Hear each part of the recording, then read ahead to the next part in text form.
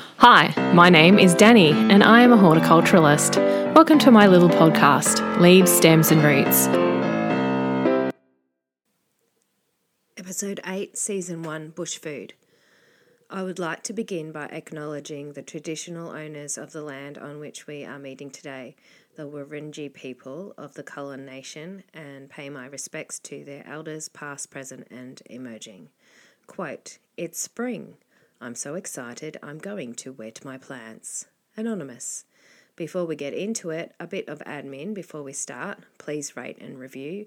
It helps build my audience. Share with anyone you think may like the dulcet tones of a garden nerd. Check out my new website, stemsleavesandroots.com, and ask to be a part of the group Stems, Leaves and Roots with Danny on Facebook, and Stems, Leaves and Roots on Instagram, and soon to be on YouTube. If you hear my cat meow in the background, she is really happy to add her thoughts. Hail to Lucy. Hello, my dear leaflets. I hope you are well. Technology has let me down. I had a whole episode nearly written and for some reason my computer crashed and it was lost. Well, why didn't you save it, you fool? This is not 1999. I know. I thought I had. Also, are you okay? That was this week. I have had a very up and down week, but you know what helps me? Plants. This time of year, when the sun is shining but not too hot and the buds are out. There are blossoms. I love blossoms and the flowers are starting to bloom. And you might hear in my voice that I've got a little bit of a cold. I thought it was actually just hay fever, but I think it might be something a bit more now. I've had this scratchy voice for a little bit now. Anyway, this episode is about bush food. I have talked about the main contributors for kitchen gardens, i.e. your common fruit and veggies. Today I want to talk about bush food and the Australian native fruit trees, bushes, grasses, etc. we can grow in our very own backyards. As many of you know, my background is in Australian natives and there were a few of these we could eat the wares from. So let's get into it, yeah? Before I start, I got most of my research from the wonderful people from Melbourne Bush Food. However, as always, I have a list of the sites I gathered my resources from, and they will be in the show notes. What is known as Bushtucker? English dictionary time! Food typically uncooked from plants and animals native to Australian outback. Foods regarded as typical of Australia's colonial past. Bushtucker, also called bush food, is any food native to Australia and historically eaten by Indigenous Australians, the Aboriginal and Torres Strait Islander peoples, but it can also describe any native flora, fauna or fungi used for culinary or medicinal purposes, regardless of the continent or culture. So there you go. Why is it important and why should we continue talking about Bushtucker? Well, it's part of our past. No, I am not Aboriginal, but they were here before us. So why would we ignore a people who knows more about our land years gone past than colonial English do? It's a no-brainer, really. It is the bush equivalent of kitchen gardens, where it all started from. How for thousands of years before us lot came stirring stuff up, they were able to use the resources of the land in their cooking, clothing, and in medicine. If we can learn a fraction of those wonderful ways, it will be better for everyone. Personally, I enjoy learning about anything garden related worldwide. We should therefore envelop the teachings of the peoples who were on our land before, and talking about the wonderful ways of kitchen gardens is just a start. At my school, we have a few plants which would be known as Bushtucker, and we will be adding to this in the future. So when we talk Bushtucker, what are we actually talking about? It is said that there are many plants across the country which we get honey, nectars, herbs, berries and veggies. There are bush food restaurants around too. Have you been to any of them? I think the most important reason we should learn more about Bushtucker is the simple truth that they are native to our country and our soil and climate does not have to be manipulated as much to have these. Also, some of these plants have become endangered due to modern agricultural practices, and it would be nice to get them back. No hate, please. I'm just telling you as it is. I don't want to see any living species lost. And Indigenous and traditional farming practices have proven to work side by side. Before you run away and think there is a hidden agenda here, which there really isn't, just talking about Bushtucker, let's talk about the difference between native, indigenous and endemic. Native is when an animal or plant originates from a particular country but may not be found in all parts of the country. Indigenous is an animal or plant originating from a particular geographic area of that country but can also thrive in other parts. And endemic is when an animal or plant only occurs in one geographic area and nowhere else. Examples: kangaroo paw. We all know this one. Okay, well, there is a picture in the show notes for those who don't. Anaxanthus flavidus, which is the kangaroo paw, can be found across Australia. Coria reflexa, the common coria or native fuchsia, is indigenous to the Banyule area. This occurs naturally in this area, but again can be planted in other parts around the country. Prostanthera, which is a mint species and has over 100 genera to this, is endemic to Australia and is not found anywhere else. Okay, I bet you have seen, tried or liked a lot of bush food and not even realised it. Some of you may have even a few of these gems already in your garden.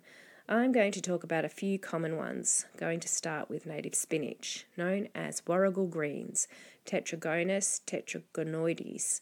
Who has tried this? I used to have it in my veggie patch, but it took over. I tried to move it, but it did not like that. So next time I have it, I am going to put it into one of my mini wicking beds. If you don't know what this is, please refer to my episodes on the how-tos of kitchen gardens. Warrigal greens taste a lot like spinach. Weird that. It's a dull green colour. It's actually not just native to Australia, but to New Zealand, Chile, Argentina and Japan.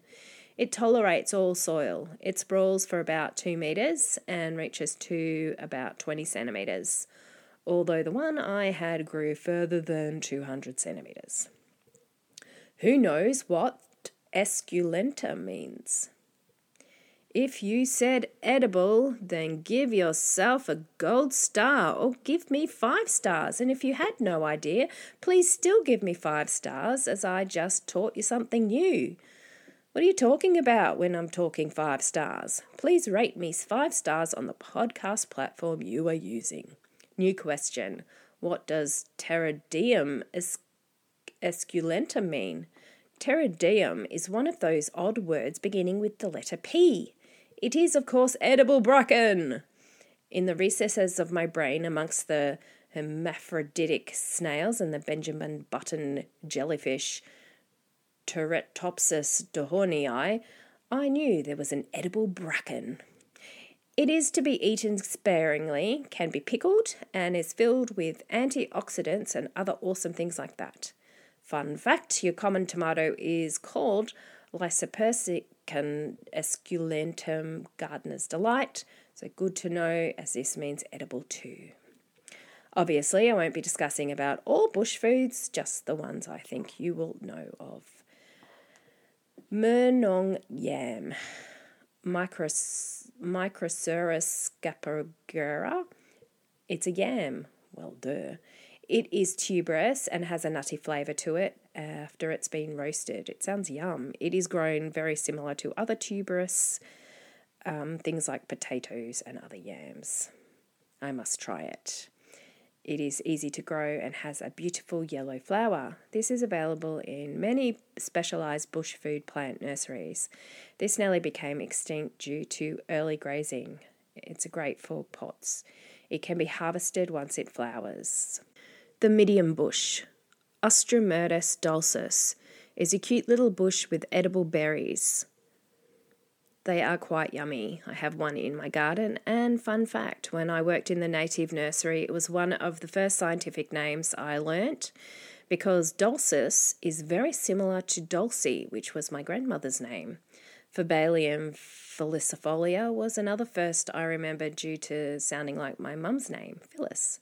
So there you go. Having trouble remembering scientific names? Relate them to your loved ones. Anyway, the medium bush, also known as midgeon berries, is very popular at the moment. It grows slowly but has a relatively long fruiting cycle and propagated easy through cuttings. It tastes between apple and Australian mint.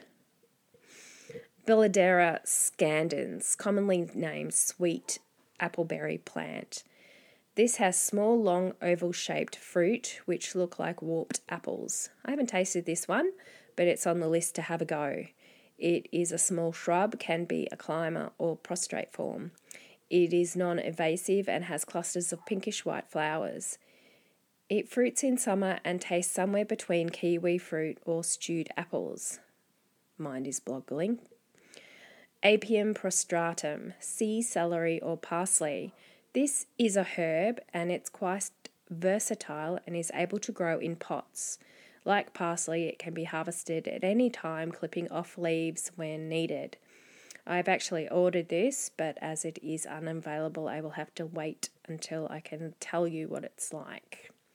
It grows like parsley and can be used like parsley, also has an aroma of celery, which might be good because I can't eat celery, but I do like celery.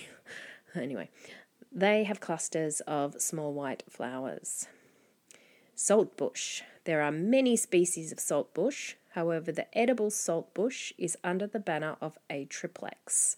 I remember learning this one at uni. A classmate had a very easy way to remember one of its genre, Atriplex cinerea, and he used to say multi-complex cinema. Still remember it this way. Suck on a leaf if you want to know why it's called saltbush. They are a semi-succulent. They are a grey colour, and due to its salty taste, is therefore adaptable to the seaside landscape. They can grow large or small depending on their habit. The leaves can be sautéed, fried or tossed in salads, and apparently they go really well with fish. Who would have thunk it? Anyway, finger lime. Citrus australasica. It's a lime.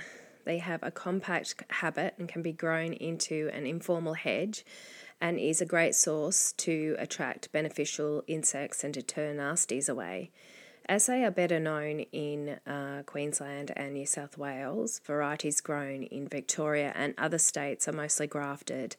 They are also known as caviar limes, as their insides are small cylindrical pods looking a lot like caviar. I think they look like sushi. They are mostly cooked, but lots of people prefer them raw.